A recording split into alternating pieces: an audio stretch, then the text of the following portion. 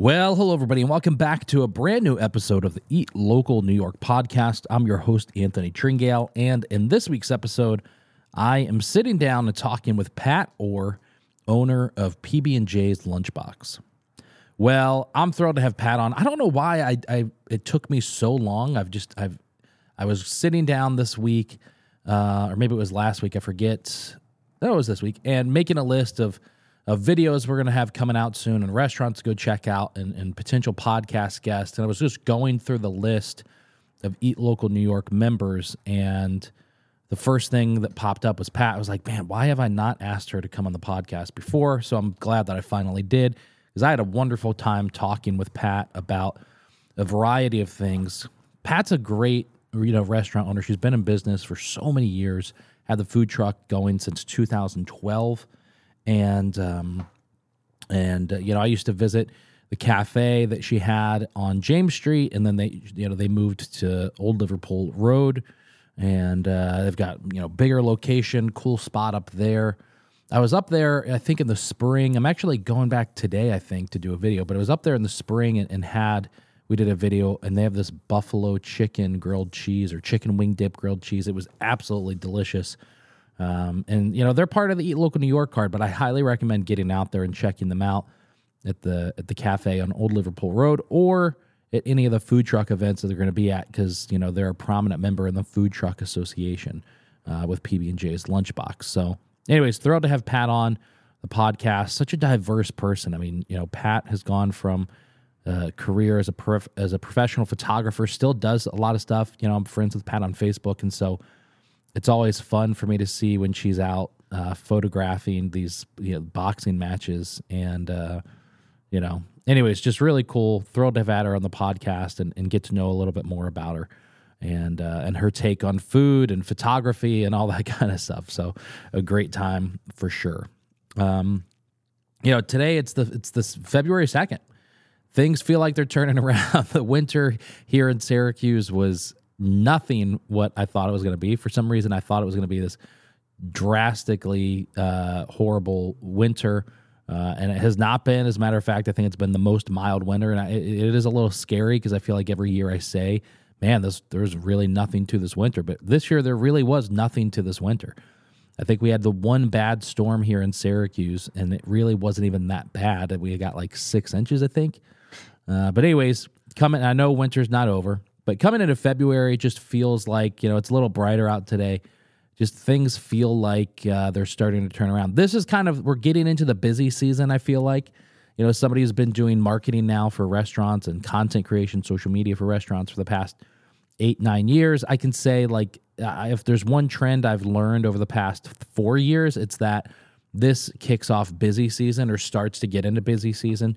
I feel like, I don't know if this is true, I'm assuming it is, restaurants come out of the holidays. It's like you don't really have to do a whole hell of a lot in November and December to really convert sales or get customers in your door during the holidays. January, everybody knows it's going to be dead, and so they're kind of just like, I feel like a lot of them are just kind of taking a break themselves that they deserve from coming off the holidays. And then as end of January hits and February starts to come around, I start getting flooded with calls and emails and texts and DMs from restaurant owners who are like, hey, we're coming into busy season. We want to start meeting with people now and talking about what we're going to do this year. And so, over the past few years, I've just always said yes to anything. It's like if the opportunity popped up, I was like, yeah, let's jump on it. But this year I'm really, I'm shifting the yummy social side of the business, the side that really makes money and keeps the lights on. I'm keeping, the clients that I've got now managing their marketing, managing their social media, but now moving forward, I'm kind of moving into the content creation side where it's just going to be like, hey, restaurant owner, I'll show up and once a month and give you 30 pictures and videos and you do with them what you will. Instead of taking on new clients where I'm in charge of their Facebook and their Instagram account, because it's just too much work and it's not worth the struggle, to be quite honest. At 37 years old, I'm really happy with my schedule now that I've developed for the past month. And that involves me leaving my house 7 a.m. for the most part every day, coming to the studio, doing some work, being home by 4:30, and and then not working for the rest of the night. Because for the past couple of years, it's like I've done that, but then I've just started when my wife and my son go to bed around like 7 or 8 o'clock. Then I am working until midnight, and then up at 7, and it's not worth it, is what I've realized. So, and I feel like I've talked to some restaurant owners recently who are kind of in the same boat. It's like, if you do stay up those extra 2-3 hours and grind and work on something, can you maybe get a fractional, percentage better or advance a little bit more? Sure, but is it worth it for your mental health? As much as I hate that term, mental health, like, oh, it's my mental health. That my mental health gives me the excuse to do anything I want. That's not what I'm saying, but at the end of the day, like, I don't know, the journey of being a business owner is really what, is the majority of life. I feel like it's easy to set a goal and then just spend your entire life focusing on hitting that goal. And for some, you hit it sooner rather than later. I think I'm probably in the later category of people who are going to hit their goals. And at 37, I think I've accepted that. But what I've realized over the past few months, 6 months, I'd say, is that if my goal is going to come later in life, then maybe don't ruin the journey by, worrying and being, filled with anxiety over, oh God, I need to stay up this next hour and try and pump out this graphic or pump out this edit or whatever the hell it is. So that's where it is. That's where I'm at, and I'm excited though, because, spending, trying to not maximize every 5 minutes of my day means that I'm starting to spend more time here in the studio, and I've lined up some really great podcasts. I recorded this with Pat, wonderful conversation. Later, I recorded this yesterday. Later on in the afternoon, I recorded an episode that's coming out next week with Joe from Slice Pizza out in Utica. Had a great time talking to him and getting to know him more. Next week, I've got a couple of guys coming on who one of them's from Syracuse originally, and he's him and his partners have started a mezcal company, so I'm excited to have them come in and talk to me about that. I've got some awesome stuff coming up with Nick Pascal's coming back on, Joey from Home Team Pubs coming on. So we've just got some great episodes coming out, and I can't wait to get those recorded and edited and released. But I do want to talk to you about one very important thing, and that is supporting local businesses. Brown Carbonic is a sponsor here on the Eat Local New York podcast, and I know I talk about them every single week, and I usually get really infuriated with a hypothetical person every time I do this intro. I'm not going to do that today, but I do just want to encourage you on the importance of supporting local and buying from local businesses in our community. And Brown Carbonic, it falls right there. When we support local, it's not support. When we work with local companies who are great at what they do, who offer exceptional services and products at an affordable price and service our businesses so well, that's what I'm talking about. It's not support. It's not a donation. It's working with the best company. And that is Brown Carbonic in their fields. From craft sodas and beverages to mixed gases with your nitrogen and your CO2 for your draft beer system. And the list goes on and on about all the things that they can offer for hospitality-based businesses.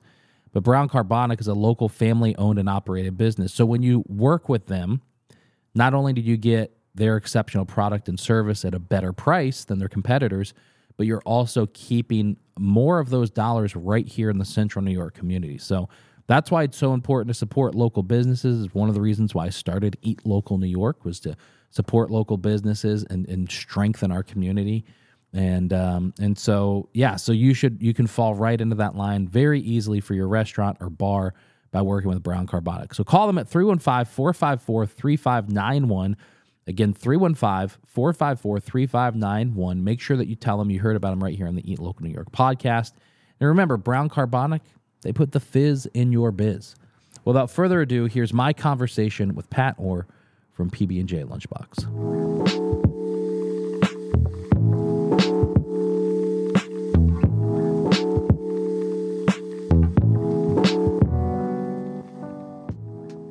I mean, you're a professional photographer. Like, how long were you doing that? Were you doing that before the restaurant? Yeah. Okay. Since like 82.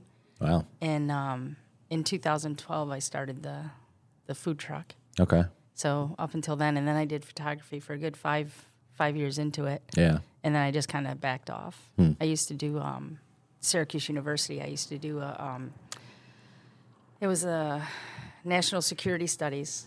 So they would bring in 50 2- and 3-star generals and Lockheed Martin, people from all the defense things, and they would do seminars. And it was like an 8-week class when it started. And they would be in the classroom up at Maxwell School.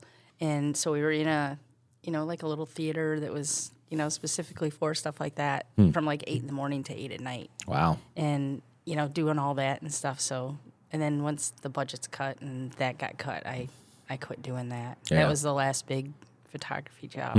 I mean, it was like an $80,000 job. Holy hell. Because I did video. I did video and photos. Oh, wow. And then I would put together like a highlight video at the end of the course for them and stuff. So it was very involved. And yeah. I mean, it took up all my time. And in between, like I would shoot the beginning of one speaker and then the end of another speaker. Then I would leave, come back and shoot the end of that one. And I'd go shoot sports. I'd shoot games in between, run into North Syracuse. Wow. And stuff. It was hustling. Yeah. It was definitely hustling. That's wild. Yeah. I've got a friend of mine who is he's a professional photographer, and he started around here, but then now they moved to South Carolina. And the opportunities that blew up, like he's about an hour from Myrtle Beach. He had done some first shooter wedding stuff, but a lot of the stuff he was doing was like second shooter around here, and he might get 1 or 2, like nothing crazy, but make a little bit of money. He went to Myrtle Beach, and there's this guy that has a business just doing beach wedding shoots. Yeah, portraits and stuff. And it's not detailed. There's no reception because it's a lot of people that are just going down there just to have their ceremony, and then like there's like 6 of them, and then they go to the restaurant, and that's it. It's not like these massive, stressful weddings. But my buddy Steve will be second shooter, and they charge crazy amounts of money down there for it. Oh yeah. So he might get $1,000 for like an hour with no editing to be a bee shooter. On a beach real quick. That's like the best part of weddings is the bee shooting because it's so easy. You put on a little longer lens and you get people, they don't even know you're taking pictures, and that used to be the best part. Yeah. I mean, Dennis, Dennis Fernando. Oh yeah. Right. I mean, some of his wedding videos, all of his stuff, but some of his wedding videos he's produced, I'm like, holy cow, I can't get over how good they are. They're cinematic. Yeah. Yeah. It's crazy how good he is. He's so talented. I hate people like that because I see their stuff. I love Dennis. He's a good friend, but I hate it's like I see their stuff. I'm like, I suck so much when you see their work. It's like, wow, why am I doing this? It's the style, though. It's not that you suck. It's a style. Yeah. Like there was a guy that used to do video like that, and it was he zoomed in and all the slow action stuff like they do in the movies and stuff, and it was incredible 20 years ago because nobody else did that. Right. But now that's all you see. Yeah. But it definitely took wedding videos up a step. Oh, for sure. Yeah. Yeah. It's amazing, even like restaurant stuff. I see restaurants today, not a ton in Syracuse, maybe like 1 or 2, but actually maybe just 1 that I know of. But being in New York City and following Instagram accounts down there, or Detroit, even wherever, bigger markets, some of the videos that these restaurants put out of their food that they have somebody come in, it's like, holy cow. Yeah. I mean, the just for a short 15-second Instagram video, and it's one of the most like beautiful things I've ever seen before. Yeah. I can't imagine the kind of money that they spend on that stuff. I know, it's crazy. Yeah. But imagine just the look alone will draw people to your restaurant. Yeah, for sure. And then they're out of curiosity. You're going to at least get them once. Right. And then hopefully you get them to come back. Yeah. But yeah. I thought about that. I tried it, and this past year we had a restaurant reach out in Poughkeepsie, and I was trying to do more paid video work then, and so they were like, "Can you come down? We'll give you a gift card if you come down and make a video." I was like, "Well, it's a 4-hour drive each way. Yeah. Like that's not going to fly." It's going to be 4 gift cards, 1 per hour. Yeah. So I was like, I'll do it for $500. And it was the most I had asked for a restaurant for a video yet. And they were like, okay, great. And so I wound up doing like 4 videos for them. Yeah. Super easy to work with. I showed up. They had everything ready. We made the video. They handed me a check when I was leaving, which never happens. Yeah, you got to beg for it. Right. And so I was thinking to myself, well, this will be easy. Maybe the secret is I just have to get out of Syracuse. I have to get into a bigger market. And so I started focusing on like Rochester, and then I was trying to put focus on New York City. It was like, well, New York City should be super easy. I'll just message people. I'll say I'm going to be down on this day, and then I'll fly down. Nope, incredibly hard in New York City. It is so difficult to break into New York City and get people. I mean, I obviously haven't messaged everybody. Maybe I've messaged like 50 restaurants out of the 15,000 that there are. But it's surprising. You think your price would get you in, just because even if you tripled your price here, it's still cheaper than New York City. Yeah, that's true. Yeah. But even just starting the conversation with them, it's like, nope, we don't do that. We do it this way, or just whatever the case is. Yeah. But so I got calls to do like bar mitzvahs or something down there a couple times. Oh, really? Just the logistics of it. I just wouldn't be able to handle it stress-wise. I'm like a non-stress shooter, It's like nothing bothered me. I used to print at Wainwright Photo, and we used to have photographers come in here. They'd sweat through their suit at a wedding. They were so nervous, and stuff. And I was like, you should sweat through your suit. Yeah. Look what you did. Right. We had one guy, he was holding his camera with his lens up. Hot summer day, drip of sweat on the lens. Shot the group shot of everybody that was there on Hendricks Chapel stairs. Oh my God. And it was back before digital where you could fix it. Yeah. And he actually fixed it himself, and we made one big print, and I touched up and he touched up, and wow. But that was was crazy. There's a brewery owner in town who got married, 10 years ago. And there's a local photographer who most of us know, and I won't mention their names. But she doesn't do it anymore because of the situation. But apparently they had hired her to do the photos, her wedding photos, and they were so bad. Or I don't know if a file got corrupted or if just the quality of the photos were bad or what happened. But they were so bad that they actually sued her, and they won back essentially like the $5,000 they had paid her. $5,000 for a wedding. Yeah, but and then she stopped. She got out of it from that, That's a killer. Yeah, for sure. I mean, how could you ever have confidence after that? Oh no, not at all. I did.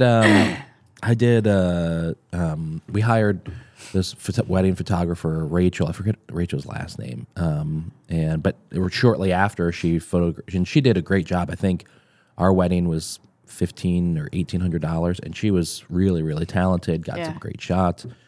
And then shortly after, now she's the photographer at Dinosaur Barbecue. Oh, wow. Yeah, and she does a great job there. She does like all the pizza stuff. And so that was kind of cool, but to see her go there, because, doing a little work with them and stuff. Every time I see her, I'm like, hey, you took my wedding pictures.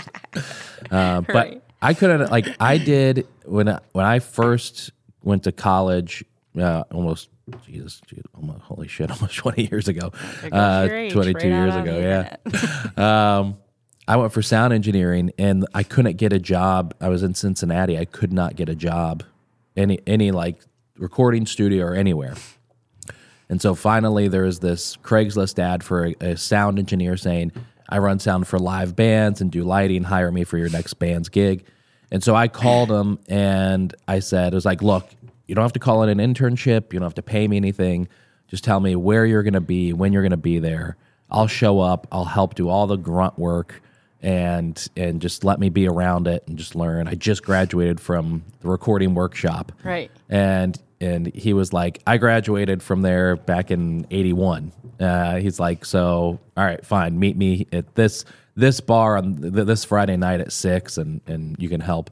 And so he let me help, but he paid me from like the first gig. And so then for like a year, that's what I did on weekends. We would go to sports bars and run sound for these bands. And but he would get a couple wedding gigs with them, and I'll never forget the first wedding.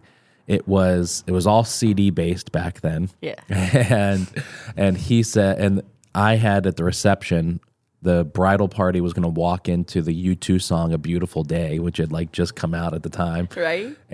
But it was like they wanted for each couple walking down the stairs in like this museum, they wanted that just the opening, like this one section. So not only did I have to make sure it was on that section, like hit play on the music and pray nothing got fucked up, but I had to on the CD like skip ahead like 5 seconds, or whatever it was. Right. So it started when it did. Yes. And then start, and it was just, and I've never been so nervous in my life just to like hit play on a CD player. I could not imagine photographing somebody's wedding. Oh my God. It's, it never used to bother me. Yeah. It was just taking pictures, and I'm not one to be in the spotlight. So a lot of my stuff was longer distance and, not in people's faces. And that was one of the things I noticed, like when digital came along, that photographers were in people's faces all the time with wider lenses and real close up. And then they're in the way of everybody else. Yeah. And so I would always, when I deliver stuff, they're like, "Oh my God, I didn't even know you took pictures of that." Oh, that's wild. And that was like the biggest compliment to me, and that's what I looked for. Yeah. Because I didn't want to be part of the show. I wanted to cover the show. Yeah, for sure. And nowadays it's totally different. I mean, at the end of my wedding years was the start of digital, and it was like, okay, people are laying in the aisle at the church getting pictures of angles like that, and it's like, but you're so rude. You're being so rude. It's a wedding. It's their day. So so it's a different breed out there, and for sure. different. Everybody crops everything now. Yeah. Back with film, you had to make the picture. Right. Yeah. So and transitioning to digital, was like, well, I still made the pictures, so I didn't have to do the work on the computer. Right. And it just seems like I've had people shoot, second shooters for me, and everything's wide, and they want to crop everything. Yeah. And I was like, but when you crop, you lose. Right. And stuff. And but it's different. Yeah, for sure. I just did a shoot for Fair Deli, and I took like 300 pictures in an hour and a half span, and then get back, and I've got like 50 of those 300, that are, where I'm like, all right, those are good. Yeah. And I've always been Gary. I listen to Gary Vaynerchuk, like big serial entrepreneur, and talks a ton, like his whole world is about marketing and branding. So I've followed his stuff for years, and he's the type of guy where like his personal accounts, he'll post 5 times a day per platform, different content on each platform. Wow. So he's putting out like 30 pieces of content a day of videos of him, whether it's like talking to a business owner or, giving advice or whatever the hell it is. Yeah. So just an insane amount of work. But his thing is like, don't micro edit your content, essentially. Just like create it and get it out there, creating. And so for like the last, I'd say 4 years, that's been my mentality of like, it doesn't need to be perfect. It just needs to exist. Like just get it out there. And then now I'm starting to change where I'm like, I think it has to be, nothing's ever going to be perfect, but it needs to be as close to it as I can get, like the best quality. And so now I'll spend maybe, if I go out and do a 2-hour photo shoot, I might spend 5 hours at night in Lightroom with Adobe. Yeah. Oh yeah. Trying to, make everything perfect or tweak it. Yeah.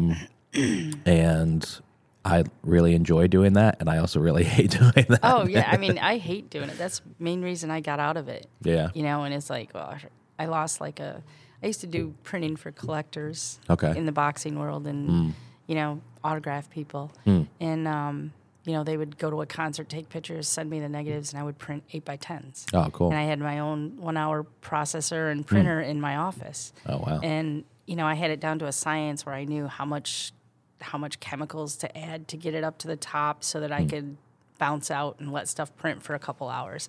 And so it was like a ton of work. I worked till like 3-4 o'clock in the morning all the time. I had like probably 15 or 20 collectors. And when Olympus came out with a dye sub printer, I lost my biggest one, which was like a $35,000 a year collector. Wow. And I lost him immediately because he could print only what he needed. Wow. Instead of, Yeah. all the other stuff. But it was double the cost of what he paid for me. Yeah. But he figured with shipping and stuff that it would be better. Hmm. And then within a week or 2 weeks, I lost all of them. Wow. Gone. It's like, oh.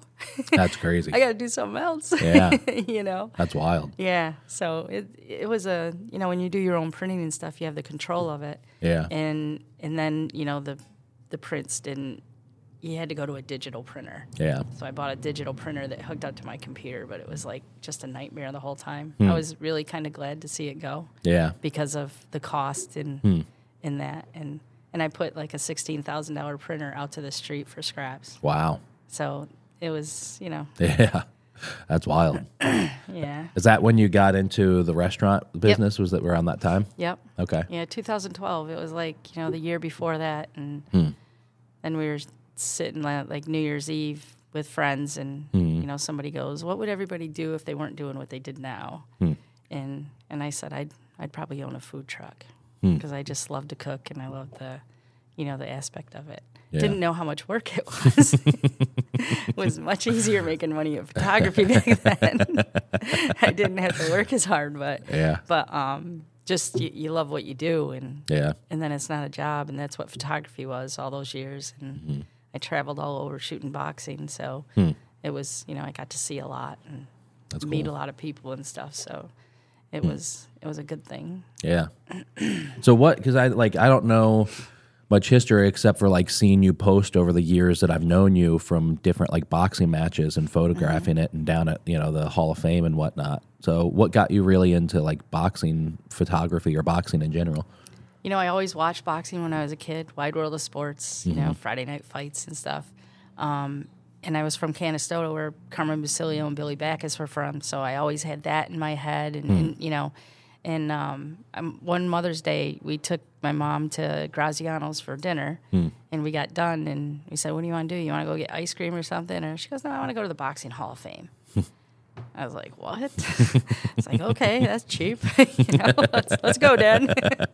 And we went over, and, Ed was asking me what I did for a living, and I told him I was a professional photographer, and he goes, well, geez, would you like to shoot our ceremony and our induction? I was like, yeah, I'll do it. That's cool. I volunteered. Yeah. I still volunteer. Oh, really? But it's, it's a passion, though. It's, the first year there was like Bob Foster, Carmen Basilio, Muhammad Ali. And I mean, it was like, holy crap. Yeah. Look at these people. And I'm sitting front row, wow. And so that was like that's an adrenaline rush and something like that. And I knew the fighters. I knew the names. I watched TV and stuff. So it was incredible to see such a violent sport, but the people that participated, like 90% of them are like gentle giants. Yeah. The personalities, the kindness, they'd sign autographs and take pictures, and it was good for them. Yeah. And it was a small year because it was the first one. It was like 1990, and at the end of it, it was like, damn, this is fun, And he goes, listen, I really liked what you did, and would you like to be our photographer? And I said, sure. Wow, that's awesome. It helped because I printed my own stuff. I had that ability to save money. I knew the Fuji reps and the Kodak reps, so they would give me like 200 rolls of film to shoot. They donate it to me. Wow. And so it was, I didn't have to spend a lot. It was a lot of time, but it was, who else gets to sit with Mike Tyson or Sylvester Stallone down in the basement of the Hall of Fame as they go through memorabilia and just tell stories like nobody ever heard before. That's wild. Yeah, so it's pretty cool. Yeah. I still like it. I have Greg Gordon helps me now, and I'm trying to pass the baton a little bit because I just don't have the computers or the time to do the processing. Oh, for sure. So it's just complicated. Yeah. Oh, I can't imagine, like an event like that, I couldn't imagine what a memory card looks like at the end of that. How many photos and whatnot. So many of them. Yeah. I mean, it's a lot. It's like it starts real weak on a Thursday, You know, you shoot maybe 1 card, and then Tuesday or Friday you're going to like 3 cards, and then Saturday you're up to like 15, and then Sundays, you know, it's you have all the different stages. It's a lot harder with it at the Turning Stone logistically. Yeah. You know, because it's so big and it takes so long to get to places, and their staff doesn't know that, you know, even though you have a badge that says Boxing Hall of Fame photographer, they still don't want to let you into places, and you got to fight to get in and stuff. But you know, the Turning Stone's beautiful though, so it's, you know, it works. But they're really going after it down there. It's really cool to see all the developments that they're making. You know,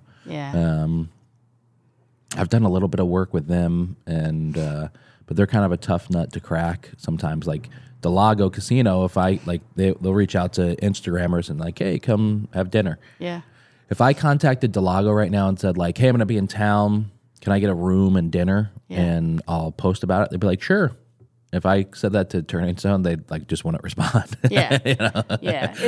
It's definitely a different casino. Yeah, I mean, it's a different atmosphere in that, but it's crazy. It's too bad sometimes. Yeah, you know. Yeah, because I think that the people miss out when they're, you know, they engage their way and they don't spread their wings. Yeah, I agree. Makes it tough.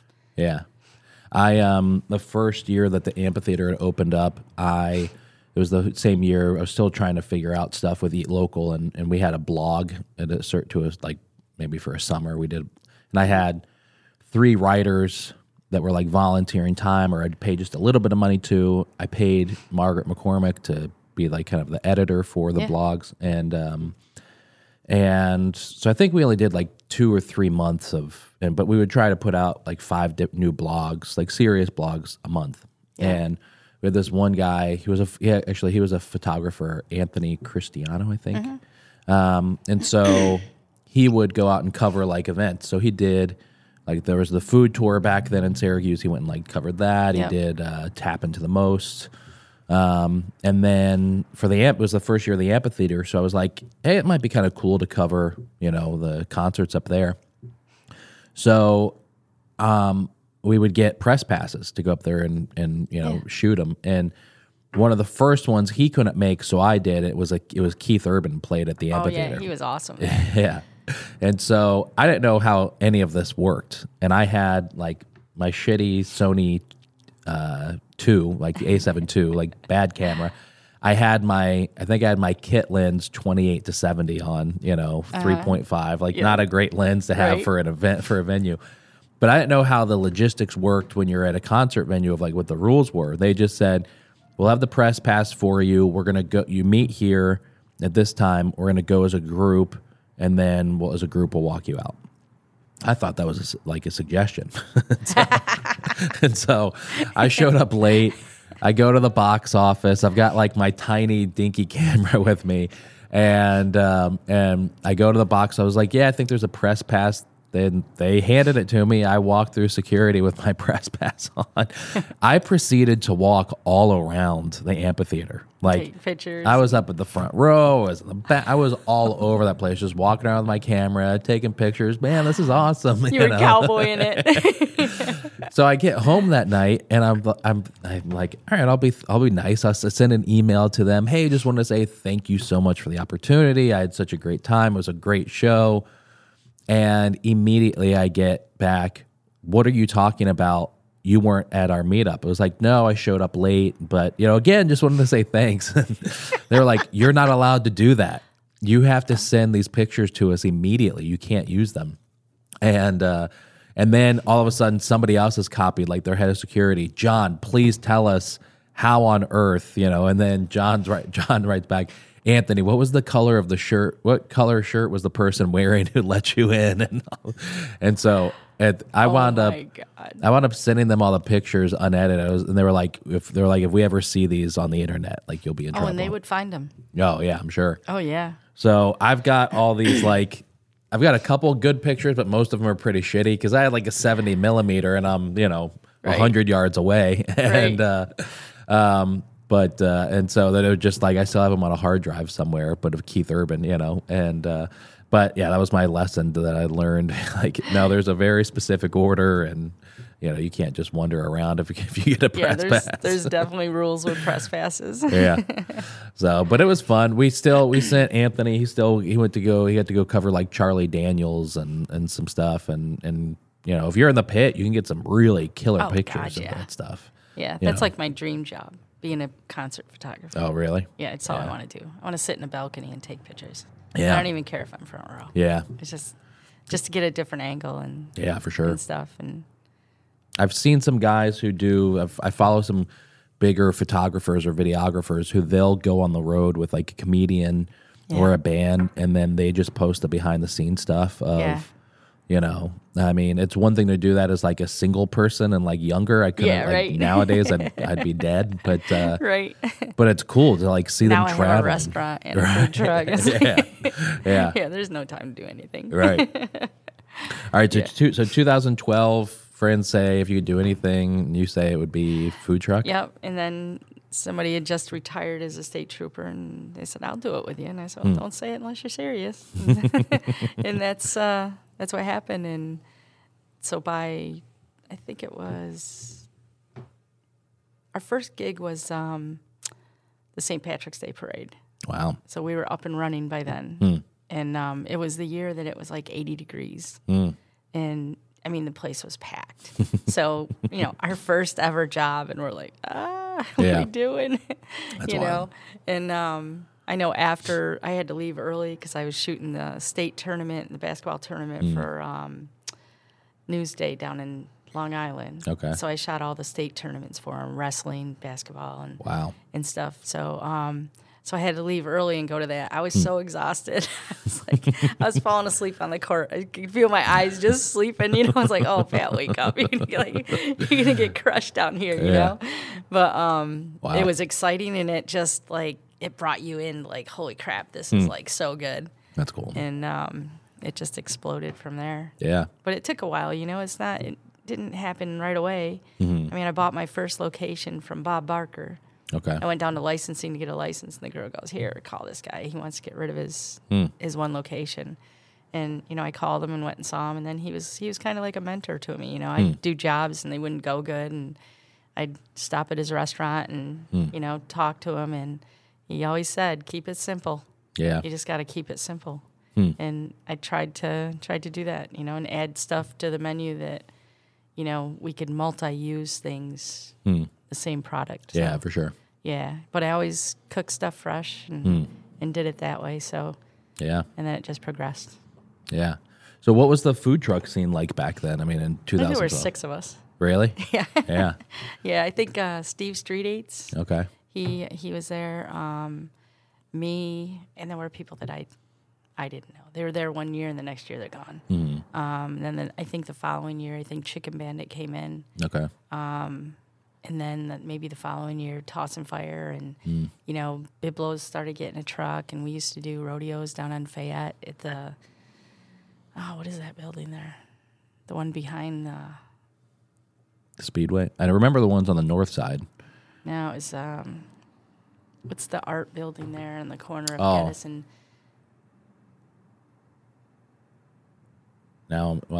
Geddes and Fayette. Yeah, across from Panchitos. Oh, yeah. Then it was behind there, the parking lot behind. The guy used to do like custom woodwork and stuff. Okay, yeah. And so we used to set up there. That was where we had an outdoor movie, and we showed Chef. Okay, yeah. And he saw it posted on the thing and made comments about it. So it's like, holy cow, look at this. That's awesome. Yeah, so that was that was the rise of it. Yeah. I still think, I don't know how you feel about it. You've obviously seen the movie Chef. Mm-hmm. I still think that was one of the worst things to happen to the restaurant industry because yes. So many people saw that and were like, I love this movie. I love food. I can do it. I can start a food truck. And we can just run rogue and not get permits. And, right. I mean, and that's what they still do now, some of them, I think there's like 150 food trucks in Syracuse. Where are they all? That's insane. Where are they all? I mean, you don't see them out there and Yeah. stuff, but. That's crazy. Yeah. I mean, how do you feel? I mean, from 2012 with just a few of you, and then now to 2024, and I mean, this past year, and since COVID, I feel like since COVID, the food truck scene in Syracuse has exploded.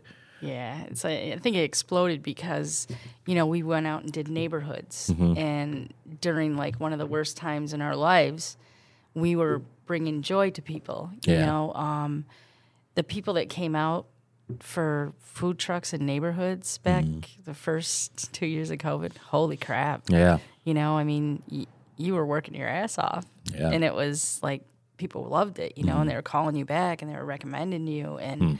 I think we were a bright spot during COVID for people, that they couldn't go to restaurants. They had to get takeout and stuff. And here, some of them would have a DJ or a band, or they just have music blasting and, they'd have the chairs out and everybody was social distancing, but, it was, they enjoyed it. The kids got to play and see their friends and, did it help spread COVID? I mean, I don't think so, but some people would probably say, well, you were the problem. But no, we weren't. We were making people happy. Yeah, so, for sure. That was a big thing for people to be able to socialize because everybody was locked up and stuff. And, they kept their distance. I mean, people weren't hugging and kissing all over the place, spreading COVID and that. But it changed food trucks in Syracuse, I think, definitely. Yeah. And, it's still the same. I mean, everybody thinks they can do a food truck, and then the first year into it, and they realize they got to do the shopping, they got to create the menu, they got to clean the truck, they've got to cook, they've got to do dishes. And it's complicated. It's a lot of work. Yeah. It's a lot of work. Oh, yeah. I mean, doing just just Nick's Inner Harbor events, with Through and Fry, like we'll set up a tent, and we did his taco festival he did last year, which we thought was going to be a dud because it was supposed to like thunderstorm tornado that day, and then it wound up being great. Right. But so we sold out of food at like 5:00, and it was like, when you're dumb, you're like, all right, this is great. I can pack up and go home early, but there's still like 3 hours of dishes afterwards that you have to bring back to the restaurant. Oh, yeah. And then by the time you get all the dishes back there, so yeah, there's so much that goes into it. And, I'd imagine on a food truck, it's like almost like, maybe not so much now that you're like a pro at it, but I'd imagine in the beginning, it feels like everything's like a special event. It's like a festival day. Oh, yeah. Yeah. And it's fun. Yeah. It's fun. The events in Syracuse definitely create buzz and I think we've built some really good events in Syracuse, like the Great Northern Mall. Yeah, that's crazy. like crazy. You can have 20 trucks in one place, and all the trucks make money. Yeah, and people go from truck to truck and get certain things off each truck, and then they meet at a table and they have a smorgasbord. And it's like just to watch what they do, how they navigate, and how excited they are, and they send the kids to get the ice cream, and you go get this, and you go get the lemonade, and everybody scores on it. Yeah. If you can't make money at Great Northern, then you're doing something wrong. You got to look internal. Maybe your food isn't on point. Maybe your portions are too small. Maybe your prices are too high. One of the things in food trucks now is everybody comes out and everything's like $16, $17. Yeah. And people, we're not getting raises. Right. The general public is not getting raises to cover the food increases. And I think that's why, you get so many people complaining about prices and stuff. And, you get the people just trashing people on Facebook and stuff like that. So it's, it's a double-edged sword. You gotta, you've got to change. Like with COVID, we had to switch our whole restaurant concept to takeout and run stuff out to people and stuff like that. And, all the third parties and, some of the drivers wouldn't wear masks. Yeah. And it's like, no, you can't come in if you don't have a mask. And then they would leave, and then they'd leave us bad reviews or something like that. So you're dealing with a different client there, too. It's not the customer, and they're not caring about the rules. Yeah. So, that it made it difficult. But, you change and you adjust. Yeah. Do you want to stay open or do you want to close? Right. Well, I'm not ready to end my food thing. I want to stay open. Yeah. And, so I dug it out, I had a friend that would come into the restaurant and leave a card on the register. And if she got like a bonus or something at her job, she would give it to me to help keep my restaurant open. Wow. You know, not stuff that she would talk about to anybody. Yeah. You know, and I'm not going to say who it was Right. because she'd be mad at me. But, I mean, I can't tell you how important that was to me because it seemed like every time she came in, we were like at the lowest point and we were struggling. Wow. You know, because we lost like a third of our business the first day they shut down COVID. Like all our walk-up business from, you know, businesses that were around us, gone. Everybody went home. You know, so like that's the first thing you saw that next day. I was like, holy crap, is this the way it's going to be? Yeah. And, you know, we still had the SU students and, you know, the third parties and stuff like that. But then SU went home. Right. You know, we had a catering job the day before they went home, and it was for a sorority for 150 people. And the night before, the university made them cancel. We couldn't even drop the food on the porch because somebody got COVID. Wow. So how can you justify that? You know, it's like, I can drop the food on the porch and not contact anybody. But they wouldn't allow them, and they said they would shut the sorority down if they did it. Holy cow. So, I mean, this is what the girls told us. Yeah. And they were upset because the people were all still there. They were quarantined all together. And, you know, then they didn't have any food. Yeah. So, you know, a lot of things happened that were like, why can't we deliver? You know, does that make sense? For sure. Those early days of COVID were crazy. Oh, they were brutal. I'll never forget. I was driving. It was right before the governor had like shut everything down, and I was driving on my way into Gerhar's. I was going in early, and Paul Valenti called me, and he was like, he said, "Hey, if you haven't already, go to the grocery store and stock up. The governor's going to shut everything down today." Yeah. And I like did a U-turn and went to the Tops over in the ghetto where I was, and went, and I was just started like grabbing every can and bag of rice thing that I could get, and toilet paper. Yeah, I called. I think my wife has always had this weird thing of buying like a 32 pack of toilet paper at all times at the house. God. So we didn't have to struggle with like fighting somebody for toilet paper back then. But I was just grabbing all this stuff, and even when I got home, I was just like trying to do it as fast as I could so I could still get to work. And I remember she was already working from home. She worked for the state. Oh, okay. She still does, but she was working in the Department of Health for the state, and at the time she did nursing home inspections. So she was like surprise nursing home inspector. So she was already working from home, but I came home with like all these canned things. She's like, "What the hell is this?" I was like, "I don't know what the hell is going to happen. We need to be prepared." But I was talking with the restaurant owner this week, and he was saying, he was like, I was making more, and he opened, during COVID, he opened his restaurant. Wow. And he was like, he was just telling me things were easier then than they are today. Oh, it's brutal today. Yeah. So, I mean, tell me about that. What are some of those things that make it so difficult? Well, it's like even at the beginning when, COVID, you had a hard time getting product and stuff. But for instance, like we used to pay $32 for a case of bacon, raw bacon. It's now over $90. Wow. I have bacon on a lot of stuff in my restaurant. Yeah. I personally have not raised my prices since before COVID. I'm going to have to, and I'm sorry about that. But, when you see your numbers and the prices of things going up, but just that one item, and you buy 100 items, they're all more expensive. And that's the hardest part. And then the flux, they fluctuate. And you've got 1 week it's here, and the next week it's here. Well, how do you cover that with your prices? I understand how restaurants their prices are, maybe $4 more than they used to be, or $10 more on certain things. Yeah. I understand why they have to do that. But I also think that you have to maybe not raise all of the things, $3 or $4, like the stuff that didn't get raised on you. Like we used to get our bread from Aldi's. We used to buy 40 to 100 cases of bread, depending on how many jobs we had a week. They cut us down to 2 cases. So we couldn't. Wow. I mean, what are you going to do? I had to buy sourdough bread, totally different product, soggy when you grill it. And then finally we found it at Cisco. It was a different loaf, but the same brand.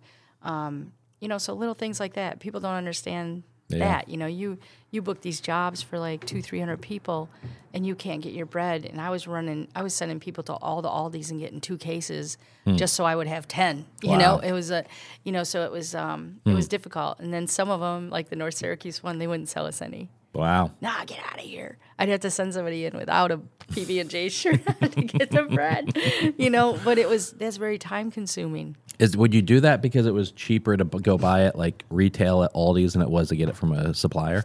You know, it was cheaper, but also it was I'd gone through all the bakeries in Syracuse, all the different breads, and I just couldn't get one to toast the way the Toronto bread does. And so it was basically, that's my product. Yeah. And that's what I want. Yeah. But then to have a gun held over your head that you can't get it, you know, it's like, what do you mean? I mean, I called the distributor and everything. They didn't want to know anything. They didn't care. I get like, 40 to 100 cases a week, and you're cutting me down to 2. Wow. A week, not a day. That's crazy. So whenever they got their deliveries in, you could take 2 cases. That's it. Wow. So it was, it made things complicated, and you have to change your product. And, yeah. Most people probably didn't notice, but I noticed. Right. Because when you want something a certain way, and consistency is what makes you successful. Yeah. So it, it was things like that. And I'm sure other restaurants had the same thing. A lot of times, like the burger, you couldn't get burger. Yeah. And, I go through a lot of that. Cheese prices went up. Yeah. And stuff. And so if you add them all up, I'm like, I need to raise my prices. Right. I need to definitely raise some of the prices because it's complicated. Yeah. You're running you're up, you're down, you're up, you're down, you're level, and you should be climbing. Yeah. With the amount of customers I have and stuff, I should be climbing, and I'm not. So it makes it complicated. And wage increases. Oh yeah. Yeah. Yeah, you got to pay. Was it $16 an hour to a dishwasher? And the kids never dishwashed before, never mopped or swept, and you got to teach them how to do it, and that's a lot of money to pay. Yeah, somebody doing dishes. Oh hell yeah. Yeah. Wages they're tough. Yeah. But I think they deserve it because you can't live on anything less. For sure. And I'm not one that say, they're overpaid, they don't deserve it, blah blah blah. But Right. they do. But I also try to take care of the people that are older that need the jobs. Yeah. They they got to pay their bills and stuff, and we don't really have full-time employees. It's part-time, and yeah. We have like 10 or 12 now, and in the summer we have like 20 to 23. Wow. So it's it's a lot of work, and you got to rely on a lot of kids. Yeah. You just try to pick the good ones, that they have a little bit of work ethic, and then teach them to be proud of what they do. Yeah. Instead of on their phone mopping. And no, you got to put your phone away. Yeah. I'm sorry. So they go in the bathroom and use it. Right. Guys, come on. Oh, yeah, for sure. Yeah. Yeah, it's that kind of stuff is wild. I was at a client's and I was like walking up the stairs, and underneath they have like the stairs you can see through, and that's where they store their liquor. And I was walking up the stairs one night, and like there's one teenager that works there, or like not teenager, but she's like 22. And I can't believe I just referred to a 22-year-old as a teenager. I am fucking old. You are Holy old. hell. It's getting there. Oh my God. But she kept walking back and like getting on her phone, and I'm like, man, this is really bothering me just to see that, They'll get on their phone right behind the line. I'm like, hey, you can't do that. It's like people can see you. You can't do that. If the health department walked in, I'd be dinged for that. Yeah. And they're like, oh, okay, sorry. So then they'll take the trash out. Well, the trash is from here to the front door. You're gone 15 minutes. Right. What are you doing? Yeah. Oh, a squirrel jumped out at me. I was like, okay, whatever. That's hilarious. Put your phone in your pocket. And we do. We have squirrels that go in our dumpster, and you open it up, and they fly out. Oh, really? Yeah. That's We've had hilarious. a few heart attacks there. That's awesome. Yeah. No, but it really is. It's wild. It's I was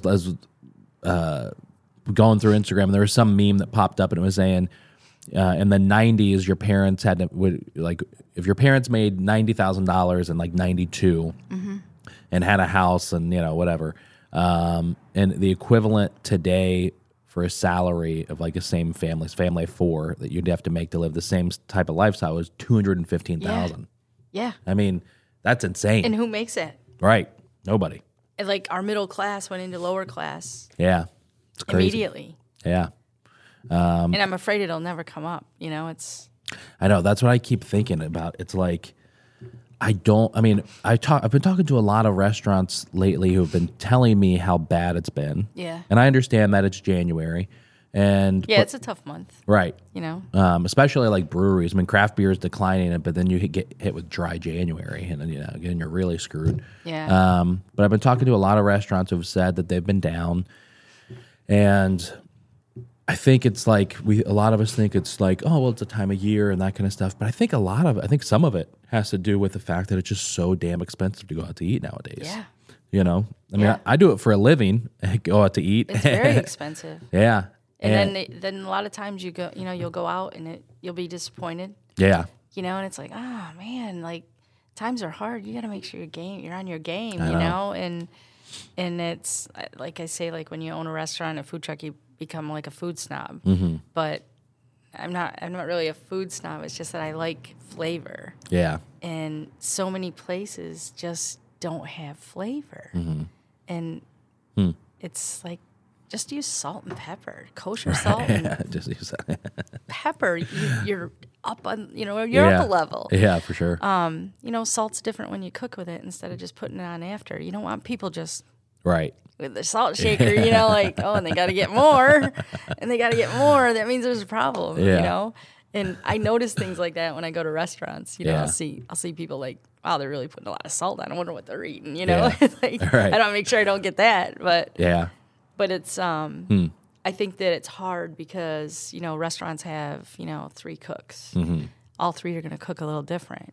You're going to have a way that you want it done, and they're going to do that, but they're going to do it differently, and maybe too much salt from one. Like the younger people don't know that kosher salt is stronger and you use less. Yeah. And, I had to adjust them to that.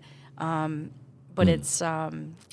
I think restaurants really got to worry about flavor. It can look as fancy as it wants. Yeah. But if it doesn't have any flavor, you got to, Yeah, there's a restaurant that I kept seeing on Instagram, and like they're incredibly busy, and the most Instagrammable food you've ever seen before. And I've gone there twice over the years, and every time I go in, I'm like, I'll get like a normal thing, and then I'll get a crazy thing just for the picture. Right. And I try the crazy thing. I'm like, this isn't really good. I'll take the, omelet with cheddar and broccoli. Thank you. I'm fine with that. And that is a big part of it for sure. I don't know how many people, there's definitely crazies out there like Jeff Rogers at Angry Smokehouse. Oh yeah. I mean, he traveled, the country for a month or 2 months. Yeah. And went to Texas and Kansas City and to go try barbecue before trying to cook it himself. And barbecue's so special. Yeah. I mean, everybody makes barbecue different. Yeah. You go to all the different barbecue trucks that we have, and it's like they all have a different flavor, a different style, a different... Yeah. I'm used to brisket being sliced, and you have chopped brisket now and stuff, and it's... all of them are good in their own way, but different, and I think that's one of the hardest ones to do. Oh, for sure. Yeah, the hours. The hours it takes, especially if you're doing it. Yeah. Because there's a couple like Salt City Smokehouse who they use a stick burner, and I mean, there's no break on that. Yeah. It's not like a gas assist where you can like toss it in there and walk away for a few hours. Somebody who's using a stick burner, they've got a certain level of crazy about them, for sure. Definitely. And I think that's restaurant life in general. Like we were at Hidden Fish. I've never been there. They just did a soft opening. It's Jeff Canales and Adam Weitzman's sushi restaurant in Skinny Atlas. Okay, yeah. And so they just did a soft opening. Thursday, so Tuesday and Wednesday, and I got invited to the Tuesday one, and so I took a friend of mine and we went to check it out, and it was great. I really enjoyed it. The food was comped. We just paid for the drinks, which was very nice of them. And there's nothing else like it anywhere in Syracuse because it's like real like sashimi and stuff, know. So it's really cool. But anyways, our bartender is really like a mixologist. He's like looks like this kind of crazy looking dude, hair all over the place and funky glasses and an apron on, and And he's got all these like tattoos on his hands and like these like Gothic crosses on his fingers. And I'm like, all right, this should be a good drink. And so as we're like sitting at the bar talking to him, he had this Southern draw on, and I was like, so where are you from? And he said, oh, I'm from New Orleans. I just moved up here a month ago. My girlfriend left me, and when she did, I had like 4 guns pointed at my head. So I thought it would be time to get out of there. Wow. And I'm like, time to leave. Exit stage left. Like, part of me is thinking to myself, wow, I can't imagine a person living that sort of life. But then another part of me is like, well, that's the restaurant industry. Like, you know. It is. It's a little crazy. Yeah. We're not dealing with like Harvard graduates, you know. We're dealing with people who, you know, for the most part, I mean, I went to college, sure, but nothing that was where I had to choose between like an office job or, you know, like I didn't have to make a choice between like an accountant or an executive somewhere and the food business, you know? Right. And so when he first said it to me, I was like, when he was first telling the story, I'm like, that's not something as a customer I really want to hear. But then as I thought about it, I'm like, that's really what this industry is, you know? It's chaotic. It's a bunch of misfits. It is. And it's really hard to hire people now. Yeah. Like to find cooks. Mm-hmm. You can't find them. Really? It's horrible. Just like the long timers got out? You know, I don't know if they got out or they're just not interested. Everybody wants to be paid cash. Yeah. You know, it's tough. Yeah. You know, and in the days from COVID, it never recovered where you get a lot of cash in. Your credit card outnumber your cash like crazy. Oh, yeah. You know, and we've had people come in off the street out at Liverpool and, you know, I want a job. You pay cash? Like, no. No. Who pays cash? Yeah. Unless you're at like a festival or something. I go, no. Yeah. I go, sorry. And then they stand there demanding. It's like, what? No, time to leave. Yeah. You know, right there's the door, dude. That's sorry. wild. Yeah. Well, you got a hiring in there. I go, yeah, for legit workers. Yeah. You know, that'll be on the payroll. And it's, you know, it's tough. Yeah, that's crazy. Yeah. But they've, you know, they made so much money during COVID that anything they go do is going to be less than that. Oh my God. So, you know, the market's been ruined. The work ethic's been ruined. Yeah. You know, and then when you hire people, you have no idea who they are. Some of them are going to work out and some of them aren't. Some of them are there for just a paycheck. And, you know.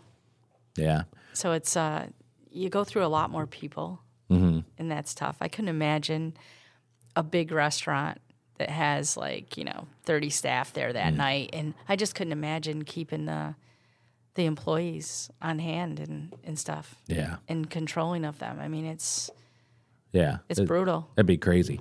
I had a client who they opened up during COVID also, just open like 3 days a week, 3 nights a week, only delivery.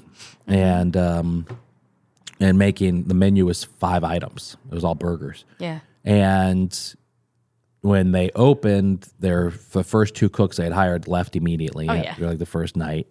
And so either left or you fired them. Right. And so they were just going to shut the whole thing down. And I'm like, you just spent all this time and effort and you hired me to like do all this stuff. Yeah. Like, let's keep it going. This is cool.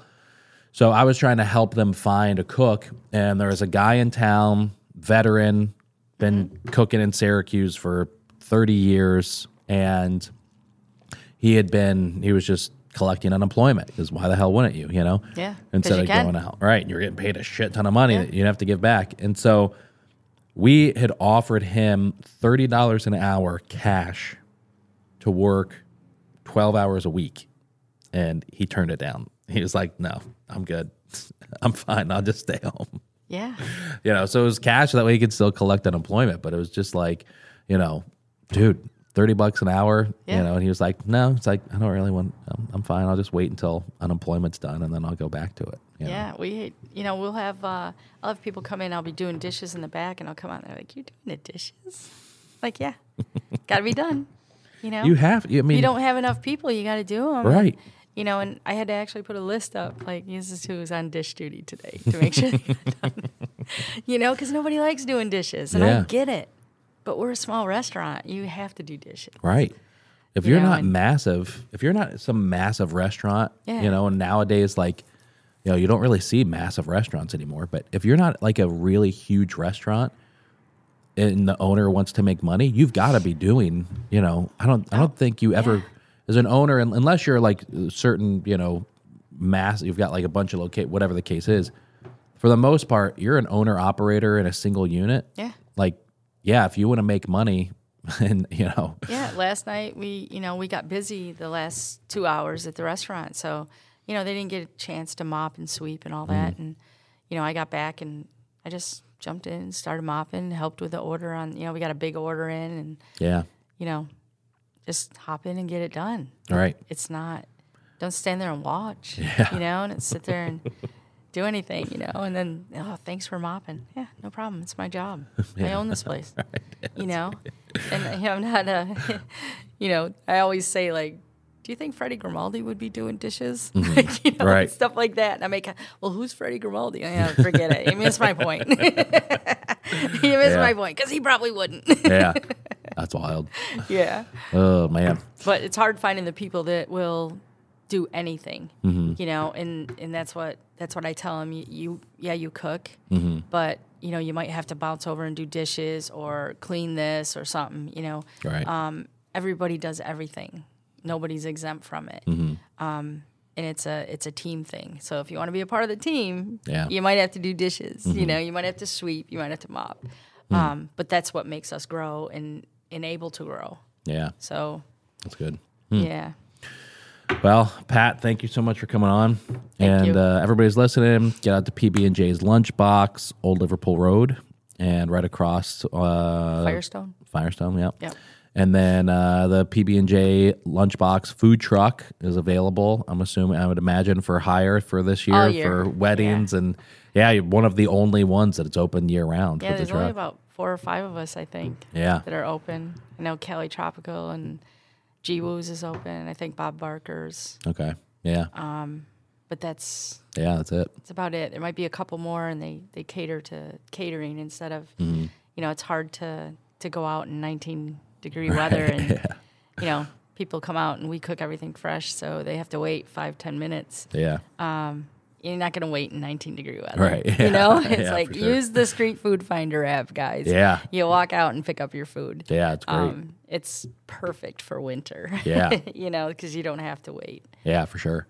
So definitely check them out. Find them on Instagram, Facebook, and book them for your next event this year, or find them at any of the big food truck events. So absolutely. Thanks, Pat. Thank you.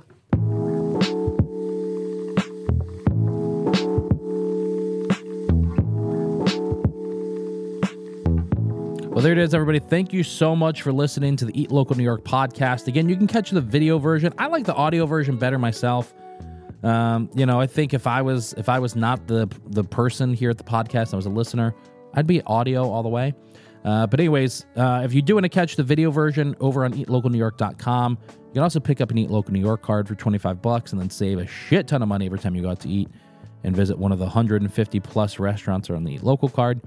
Or you can go over to our YouTube channel, subscribe to the YouTube channel, find the video version there. Again, thank you to our sponsors at Brown Carbonic, and thank you to Pat for coming on the podcast this week. We're going to catch you back here next week for a brand new episode of the Eat Local New York podcast.